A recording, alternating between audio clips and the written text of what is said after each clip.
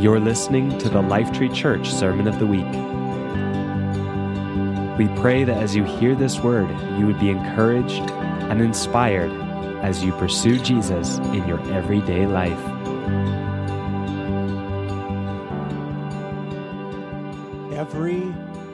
Every good and perfect gift. That's what I've entitled today, with a subline, every good and perfect gift, spinning down the road. God is really into gifts. Can you hear me okay? God is really into gifts. And last Sunday, a gift arrived at our house. I think we have a slide there. Meet the Gertson Christmas present of 2022. That is Lucy. Lucy is 9 weeks old today. And I don't want to brag or anything, but we have got her trained already. We've taught her how to bite, and that has worked well. And she's peeing outside already and inside. Everywhere. How is it possible to go pee outside and then come in 2 minutes later and pee inside? I don't know how that works. We're figuring it out. But we have also, she's teaching us about snuggling, and that's going really, really well. And so it's been a happy week, few bags under the eyes right now. It is indeed like having a child or an infant at home again. And so, but we are loving Lucy. We lost our dog, Jack. 5 years ago, he died, and so we waited and almost pulled the trigger a couple times, but now is the right time. So we are excited at our home. But God is into gifts, and not just a little bit. He's really into gifts. Scripture's filled, actually. Ephesians 2, for it is by grace that we have been saved through faith. It's not a work of our own. It's a gift of God, not by works, so that no one can boast. The title of the message, James chapter 1 and verse 17, every good and perfect gift is from above, given by the Father of lights. Romans chapter 6, for the wages of sin is death, but the gift of God is eternal life in Christ Jesus. I like what the Proverbs says in chapter 18. A man's gift makes room for him and brings him before great men. The words of Jesus in Matthew chapter 7. So if you, who are sinful, know how to give your children good gifts, how much more does your Father in heaven, who is perfect, know how to give great gifts to his children? When Jesus was born, I'm sure we're going to read it on December the 24th, that the Magi came presenting gifts of royalty to this baby, gold, frankincense, and myrrh. He received gifts of royalty. I actually rabbit trailed there for a minute and thought, whatever happened to those gifts? You know, you don't really read anything more about Scripture, and so I kind of started to dig into that a little bit because I thought, Mary's like doing the finances when Jesus is 2 or 3, and it's like, man, Joseph, we don't really have, should I go to the market with some myrrh, But probably it says right after this passage of gold, frankincense, and myrrh, they had to flee, remember, to Egypt, and probably that's what funded the trip. Were these perfect gifts given at the right time to be able to fulfill the prophecy and the life and the destiny of Jesus. And so that's probably what happened, but we don't know for sure. The gifts of the Spirit, Romans chapter 12, 1 Corinthians chapter 12, words of knowledge, gifts of faith, gifts of healing, miracles, prophecy, discernment of spirits, tongues, interpretation. These practical but wonderful gifts of serving, the gift of mercy, the gift of helps, administration, the gifts of exhortation. Ephesians chapter 4. Gifts Christ gave to the church. Who are they? The apostles, the prophets, the evangelists, the pastors, and the teachers. Are we starting to get the idea? God is into gifts. So if God is a gift giver, what about us? I've quoted before, James Dobson says, what's the greatest gift that a father can give to his children? To love their mother. Gifts. Well, it's Christmas and we're talking about gifts and there's a bike here. So I have to tell, for those of you who are Lifetree OGs, it's just kind of like you're just going to have to smile and nod because you've heard this before. But for those of you who are new, well, you know, you get to hear my favorite Christmas story as it relates to a gift. So Christine and I were together for our first Christmas together. I was a single dad for a while, and Malia, my daughter, was with us, and we were celebrating our first Christmas. And so we bought Malia, she's about 6 years old, we bought her a bike for Christmas. And as Christmas morning was unfolding, we had the bike in the back room. And so we're opening up all of our gifts, and the tension is building. She has no idea. And then we say to her, Malia, we actually have one special gift for you. She's like all excited. Go down to your bedroom and see if you can find it. And so she ran down the hallway and closed the door and find it. And then so while she did that, I went into the storage area, this back room, and I quickly wheeled out the bike and put it in front of the Christmas tree. And she comes back down the hallway into the living room where the Christmas tree was, obviously not able to find the gift in her bedroom, but there it was by the Christmas tree. She walks into the room and sits down on the couch, so dejected, and says, I can't find it. The couch is facing the Christmas tree. And I looked at Christine and she looked at me, and then I said to Malia, maybe you should look under the Christmas tree. And she turned her face and she looked right through the frame of the bicycle under the tree that there was no presents left, and she did not see it. She did not see it.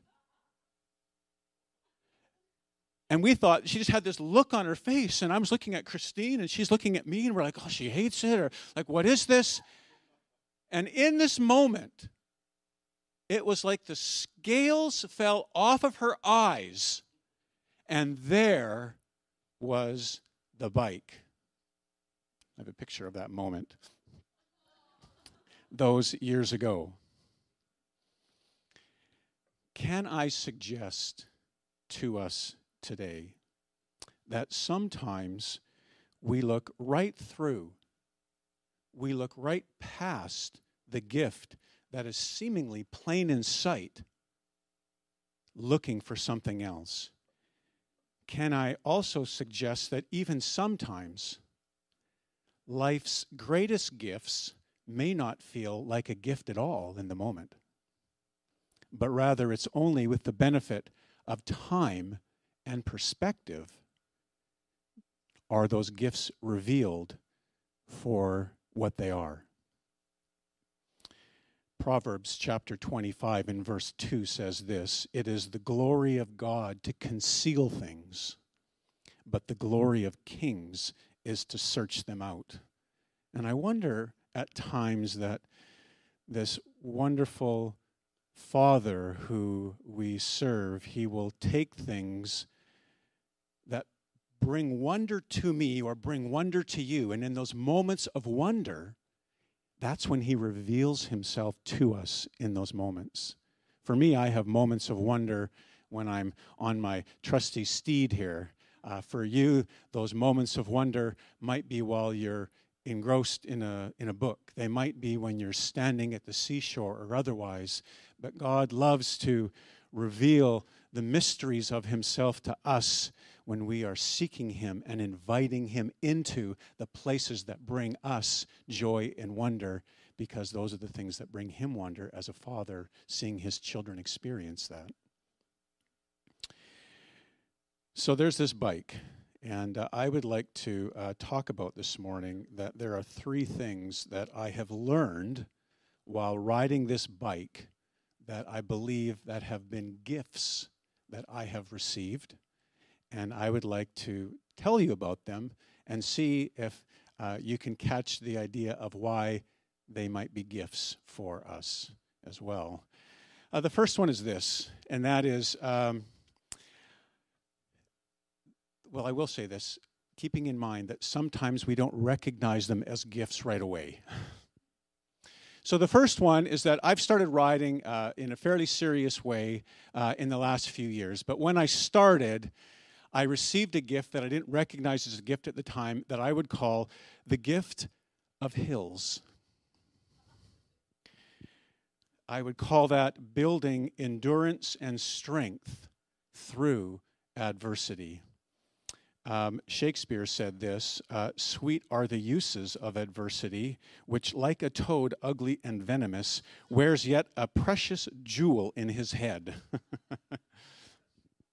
See a bullfrog. It's also been said by one philosopher that, and you've heard this before, that which does not kill us makes us stronger. Yeah. And so Steve was here last week, and if you were here, he said something that caught my attention.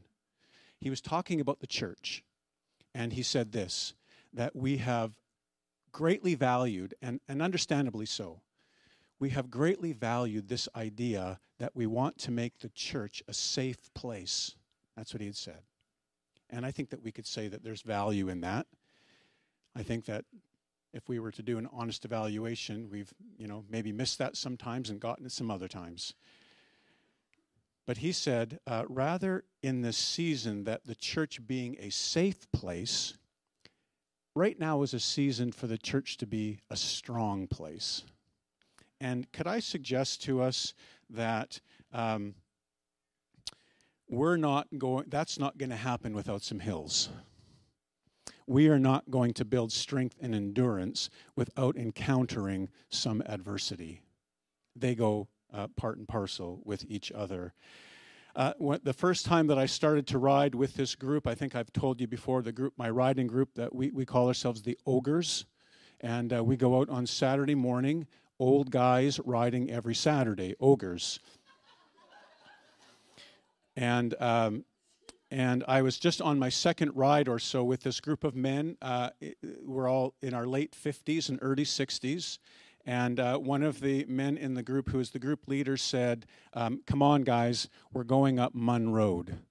And now, if you're from Victoria, this is, it's a hill like almost none other. And so I experienced what I can only describe in that moment as a near-death experience. And I'm telling you, when you're in the steepness of a hill and everybody's in front of you and you are up last and your thighs are screaming and everything in you is saying quit, just quit, but you don't want to. You have this moment of adversity that's taking place. In fact, there's this little meme that I saw later on reels or those things on social media. It's a little song. And little song, this is like perfect for me and a bike rider, and this is the little song. It goes like this. It says, I'm riding up a hill, and I've ran out of breath, and now I'm regretting my life's choices. Science takes over when you're riding up a hill. James says this, James chapter 1. Count it all joy, my brothers, when you meet trials, hills, of various kinds, for you know that the testing of your faith produces steadfastness, and let steadfastness have its full effect, that you may be perfect and complete, lacking nothing. There is a phrase, when I read that, it jumped out at me, leapt right off the page. There was the one phrase, and that was, and let steadfastness have its full effect. Eugene Peterson in The Message says, don't try to get out of something prematurely. let it do its work. Another modern translation says this: when your faith is tested, it stirs up in you the power of endurance. When your faith is tested, it stirs up in you the power of endurance, which sounds great until you're on the hill. And as much as we would prefer to take the off-ramp, to say, God, get me out of this, when we're in the midst of our trials, we're in the midst of the hills, we're like, God, give me an off-ramp. Get me out of this. Can't you see what I'm struggling with right now? Jesus, where are you? And he's like, I get that. I get exactly where you're at in this trial. I know where you're at on the hill. The words that are coming out of your mouth are the words that came out of my mouth. Father, if you are willing, take this cup from me. We often stop at that part. We're looking for the off-ramp, but then Jesus added a phrase after that, didn't he? Yet, that word yet, yet, not my will, but your will be done. Now, Christine could tell you that there was some stress that would, in those early weeks, that would come on to me on a Saturday morning. I'd say to her, I don't know how I'm going to do this today. I don't know how I'm going to make it up those hills today. And Christine, when she was going through a significant challenge, we were, but she was especially going through a significant challenge with one of our sons who I won't name Benjamin, that he, she plugged into Mike Bickle, and Mike Bickle, through audio tape and really discipled her, and she learned that in the midst of trials, she would just start copying down scriptures. And when she was on the hills and was feeling that way, she would just start to quote scripture.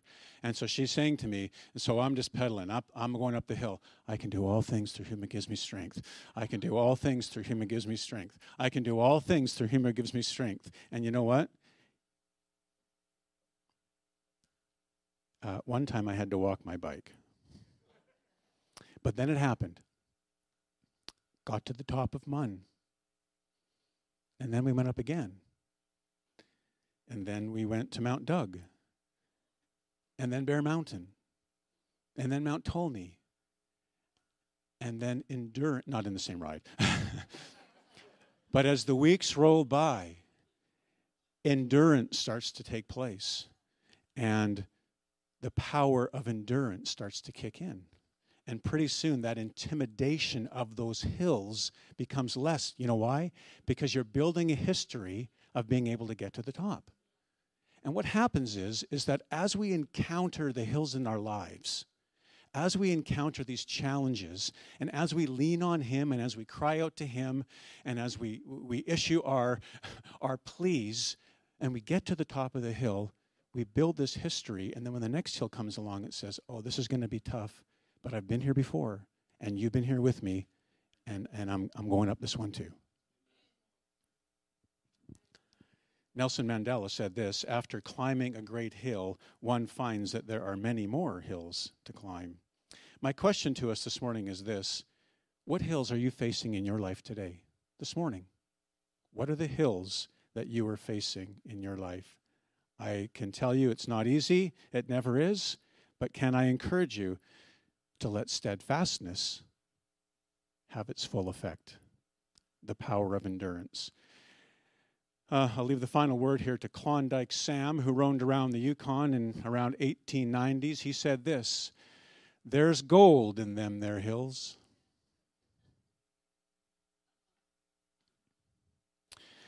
The next gift is an interesting one that I've learned on my bike, and that is what I would call the gift of road rage. Cultivating a godly response. You may not know that there is an ongoing battle that is happening in Victoria that is raging, and it is between cyclists and drivers. Both very upset with each other. And whenever the ogres go out on a Saturday, I can guarantee you, when we go out, 4, 5, 6 of us, we are going to get honked at, we are going to get yelled at, And at times, more dangerously so, we will get what we call a brush by. In other words, someone will decide that they don't like the way that we're riding, and instead of kind of swinging out wide, they will brush right by within 2 or 3 feet of us. And so what we do is what we have determined, this group of men who's out riding, we yell at them, but we yell things like, "Bless you! Good morning!" This time of the year, "Merry Christmas!" I would confess that there are elements of passive aggressiveness in our response to them. But I've been thinking to myself, how do we cultivate a godly response in a culture that is full of rage? How do we do that? There's road rage, for sure, on a Saturday morning. There's work conflicts. There's raging at and being enraged by government. In fact, I would only have to say 2 or 3 names right now, and I could start to see the rage start to percolate, but I'm not going to do that. There's family anger, there's marital strife. How is it that we cultivate a godly response when we encounter rage? I was in Thrifty Foods a couple of weeks ago in where we live, in View Royal. And we like to call it View Royale, but anyway, in View Royal, coming out of Thrifty's, and they had a sale. And Thrifty's isn't the cheapest place, but every once in a while, and we like frozen berries, and they had boxes of frozen berries, buy one, get one free, that deal. So I'm pretty proud of myself. I got 2 boxes. And I'm coming out of Thrifty's, pretty happy about this, and I've kind of got these 2 boxes in my hand, not really paying attention, I guess, as I should have. And I shouldn't say all I did. What I did was that I walked through toward my car, and as I was going, I walked through a handicapped parking spot. And what I didn't quite recognize in the moment was that somebody had tried to pull into that spot. They were a little bit off, and so she pulled back out again and was going to just pull right back in. And right when she was about to pull back in, here I come with my boxes. And she kind of bursts up at me and kind of honks her horn, and it's just like, what are you doing? And right away, it's like, am I going to respond? Am I going to react? And right away, I'm like, what's your problem? Kind of give her that sort of thing. And then, and I'm walking this way, and then she's kind of pulling into the spot, and I can see in the back of her car is her daughter, who looks to be fairly severely disabled. And I just kind of looked at her, and it's just like, and she was enraged. And she looked at me, she kind of leaned across and just started to finger me and just like yell at me. And I was just so caught off guard. And I kept walking, the 4 or 5 spots down to my car. And this is what happens when that happens, is that we start looking for somebody. Did you see what just happened to me? Like, did you see the way that I just got violated? And this lady comes walking, and she's like, wow, what's that lady's problem? And I'm like, yeah, and right away, right? That's our immediate reaction, right? Something like that happens, and we're looking for somebody to support our position. So I get in my car, and I'm thinking, how do I respond to this, and I'm still a bit offended. And I have to say that I think I blew it. I think what I did was that I gave her a godly response that was actually a passive-aggressive response. And what I did was I pulled my car out, and there she was still in the car, and she kind of looked at me. She had this pained look, and I don't know whether it was anger still or whether it was what it was. But I attempted to do something, and I'm like, ugh. I just looked at her, pulled over, and I just kind of did this, right? Like, bless you. And in the moment, it was this attempt to do something, but I realized it was kind of more of a passive-aggressive response. And then I drove off. Rather than, I think, this opportunity to come when we encounter rage, to come at it in the opposite spirit. And by doing so, I think that we invite the Holy Spirit to move through us. Not easy to get right in the moment, but this place between reacting and responding. And Jesus says in Matthew chapter 5, and these are hard words, right? They're good on Sunday. But I tell you, love your enemies and pray for those who persecute you, that you may be children of your Father in heaven.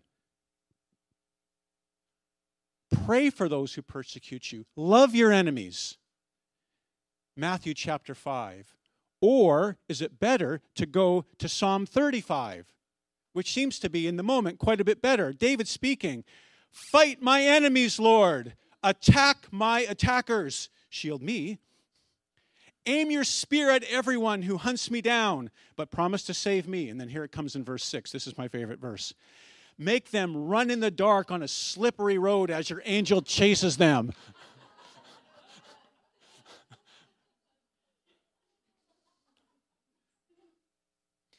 As they're coming down Munn Road, may it be slushy, and may the snowplow be chasing them down the hill.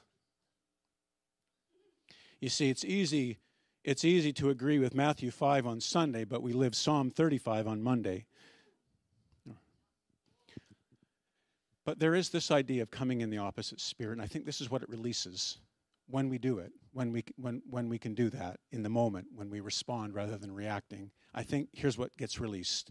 First of all, what gets released is that we begin to express the nature of our Father and His DNA, which is in us. His DNA, which is in us. There's spiritual authority that takes place in that moment. And then we obviously have to ask ourselves, what's behind the rage, right? What is behind the rage in our society? What is the rage behind where people are reacting? Fear, loss of control, but let's not react back with fear. Paul wrote this in 2 Timothy. He said that God has not given us, what, a spirit of fear? He hasn't given that to us, but what instead? Power, love, and a sound mind. 1 John 4:4, he who is in you is greater than he who is in the world. So I think that when we can respond to the rage, cultivating a godly response, the first thing that it's going to do is it's going to express the nature of the Father. The second thing that it's going to do is it's going to clear the atmosphere. Ever been in a situation where you're encountering rage, you come in with a godly response, and what happens in the atmosphere? We sing that song, don't we? The atmosphere is changing now when the Spirit of the Lord is here. The evidence is all around that the Spirit of the Lord is here. And then the line goes on, the song goes on, overflow in this place. And here's the key part, fill our hearts with your love. Overflow in this place, fill our hearts with your love. That's a key to a godly response. It's not encountering the rage saying, and God, fill them with your love. It's no, fill me with your love. Then I can give a godly response, and I can have the atmosphere and see the atmosphere through you change. See the difference? So who's it incumbent upon in order to bring about a change in the atmosphere? The woman who was caught in adultery, of course it doesn't say that, there was a man also that needed to, the woman caught in adultery, they're feigning this rage and indignation. They're ready to pounce. And what is Jesus doing, right? He's drawing, twiddling around in the dirt, right? And then, of course, that line that we know, it's like, hey, if you're without sin, go ahead, right? Throw the first stone, and everybody drops the rocks, and and on they move. What did he do? A godly response to a raging moment changed the atmosphere. And here's what Steve talked about. And what did it do? It led to an encounter that Jesus had with this woman. Do you see how that works? So we have this opportunity, don't we, where we can respond in a godly way, have it change the atmosphere, and then invite an encounter to take place. I think that's pretty good.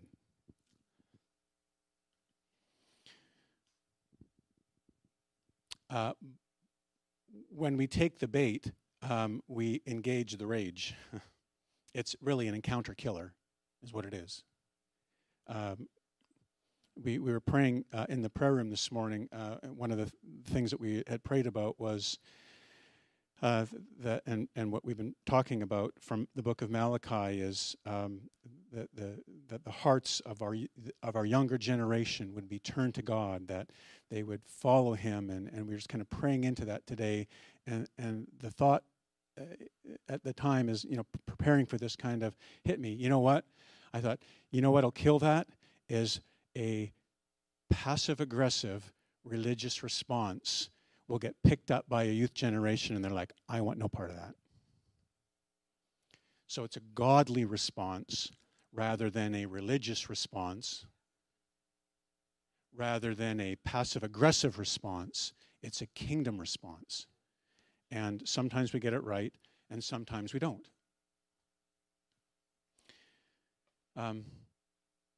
Christmas is coming, and all sorts of family dynamics in play, and perhaps there'll be opportunity for you in the next couple of weeks, and for me, to choose in that moment and to remember this moment. Gary talked about we may not remember all of what happened, but I'm hoping that maybe the Holy Spirit would remind you of this moment, that rather than engaging the rage, to cultivate a godly response. And here's something else, though, just a final thought here, and that is this. What happens when I'm on a 19-pound bike going down the road, engaging the rage with somebody who's in a 3,000-pound or 4,000-pound or 5,000-pound vehicle?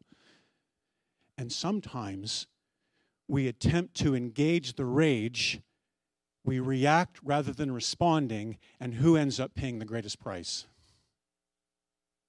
Man, have we seen that play out in the last couple of years.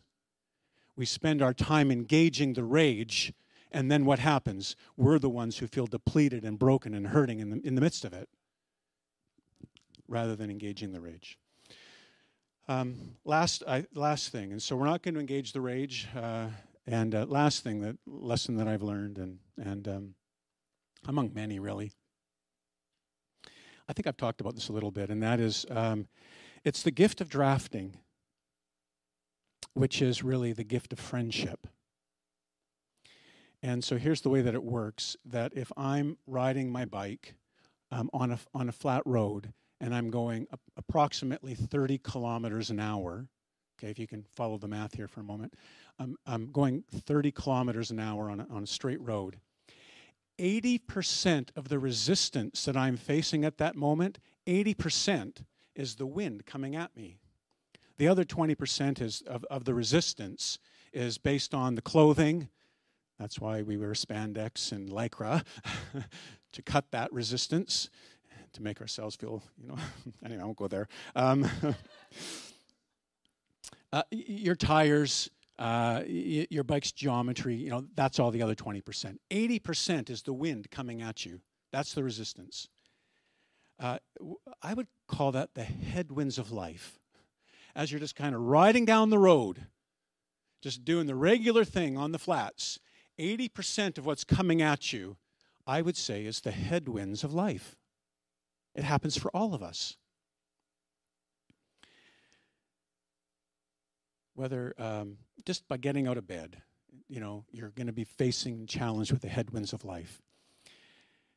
If you have one rider with you, one person who's with you on this journey of the headwinds of life, and they tuck in behind where you are riding, there is immediately a 27% reduction in the there's a 27% reduction in the restrictive force that you are feeling. 27%, if there's one person that's with you. If you add a third or a fourth riders and you're riding in a line, those third and fourth ones have a 35% reduction in their restrictive force. Now, this is completely unscientific, and I'm going to take some analytical license, but I think this is a great picture of friendship. That when we have a friend, a spouse, someone who cares for us, and we are doing this journey of life, and we tuck in at times behind their wheel, it's just going to be a little easier. And then it's like, you know what? Let me now take a turn out front, and you can tuck in behind me. And then as we're riding, we do some line riding at times, and one person's on the front, and we know the whole thing with the geese and all that, the Canada geese, but it just reduces the restrictive force that is facing us every day. We're the power of doing it together, this shared experience, not making about us, but rather we're inviting other people into the process, how important it is for us to be able to do this life together rather than doing it independently. And when I say that, oftentimes in marriage, couples, especially men, but we can even tend in those relationships to find ourselves doing life trying to do it on our own.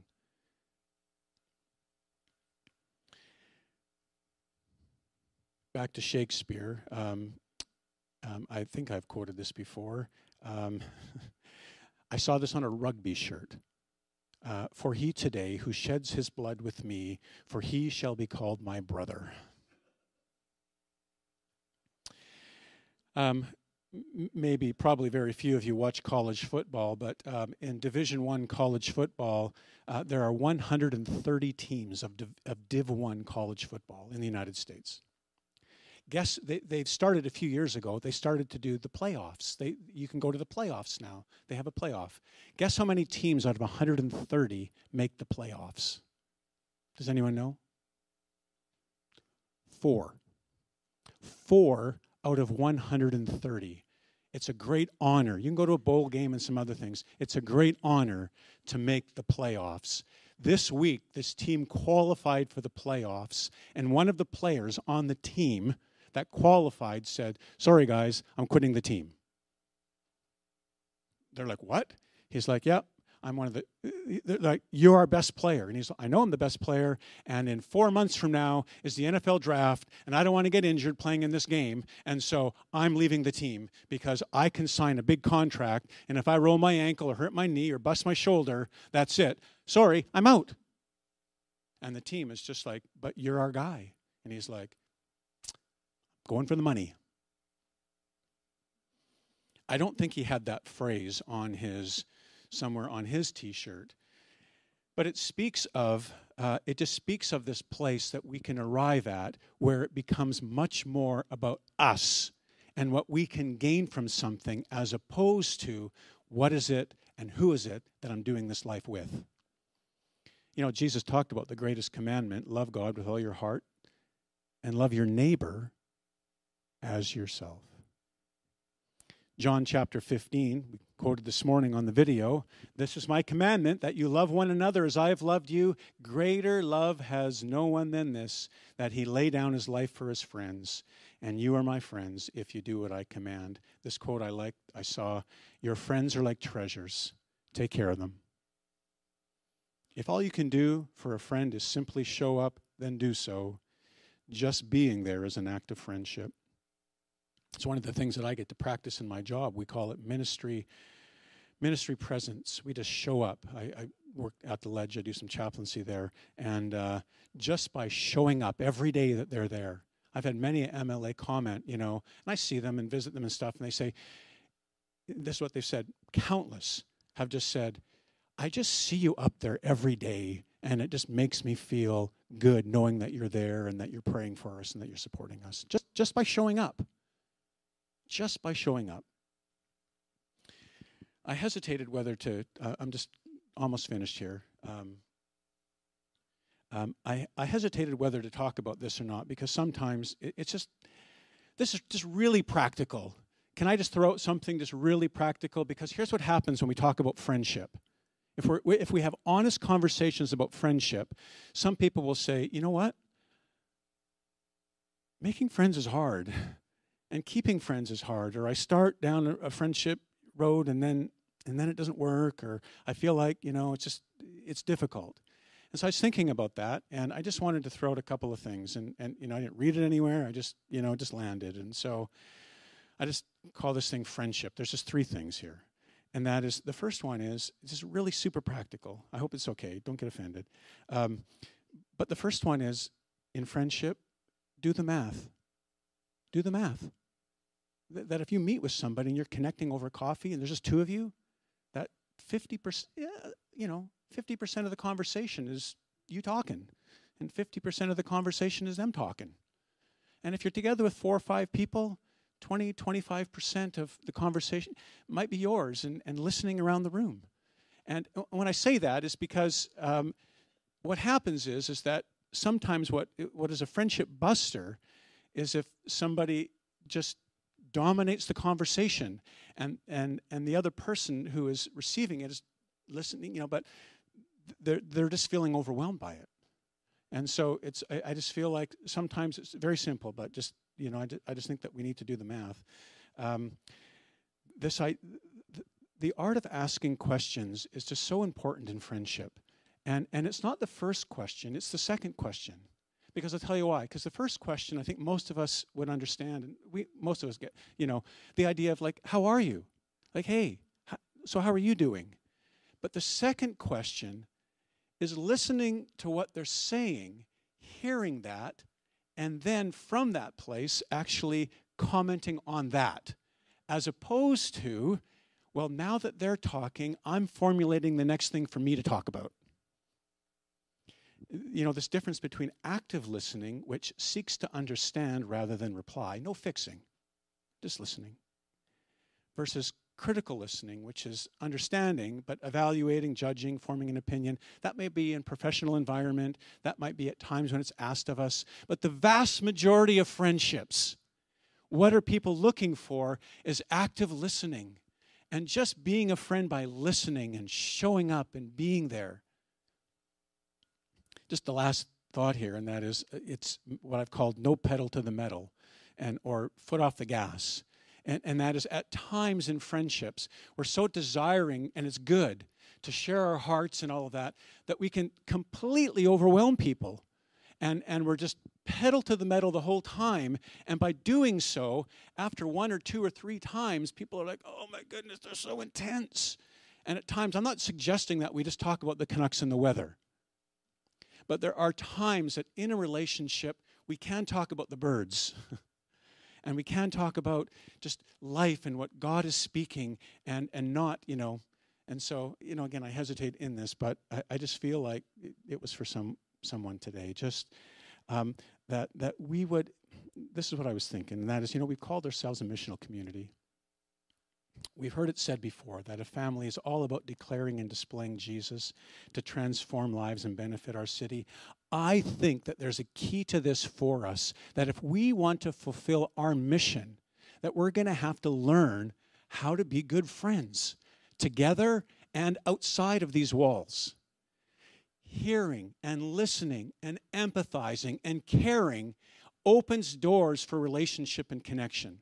As opposed to, at times, yes, like the old evangelist said, I just hit him between the eyes and get out of town. I get that. At times that's okay. You're out sitting with somebody on a plane, man, I'm never going to meet them again. Here it comes, man. It's going to blast you with the gospel. I get it. But the vast majority of friendships and connections that we're going to have to bring about the transformation is going to take place when we, with empathetic hearts, with caring ears, are going to be able to build friendships with people, because, as that old saying goes, when you have a conversation or you meet somebody, they may not remember their name, you may not even remember what you said, but they're going to remember how you made them feel. And we can engage at that level. So, the gift of the hills, we really can build endurance and strength through adversity. The gift of road rage, cultivating godly responses in the midst of people's stuff. And the gift of drafting, that we're in this together and that we're going to care for one another and take some of the pressure off the winds and the trade winds and the winds of life. So that's what I got today. Thank you for listening to the Lifetree Church Sermon of the Week. At Lifetree, we are a family all about declaring and displaying Jesus to transform lives and benefit our city. If you'd like to find out more about Lifetree, you can find us online at lifetree.ca.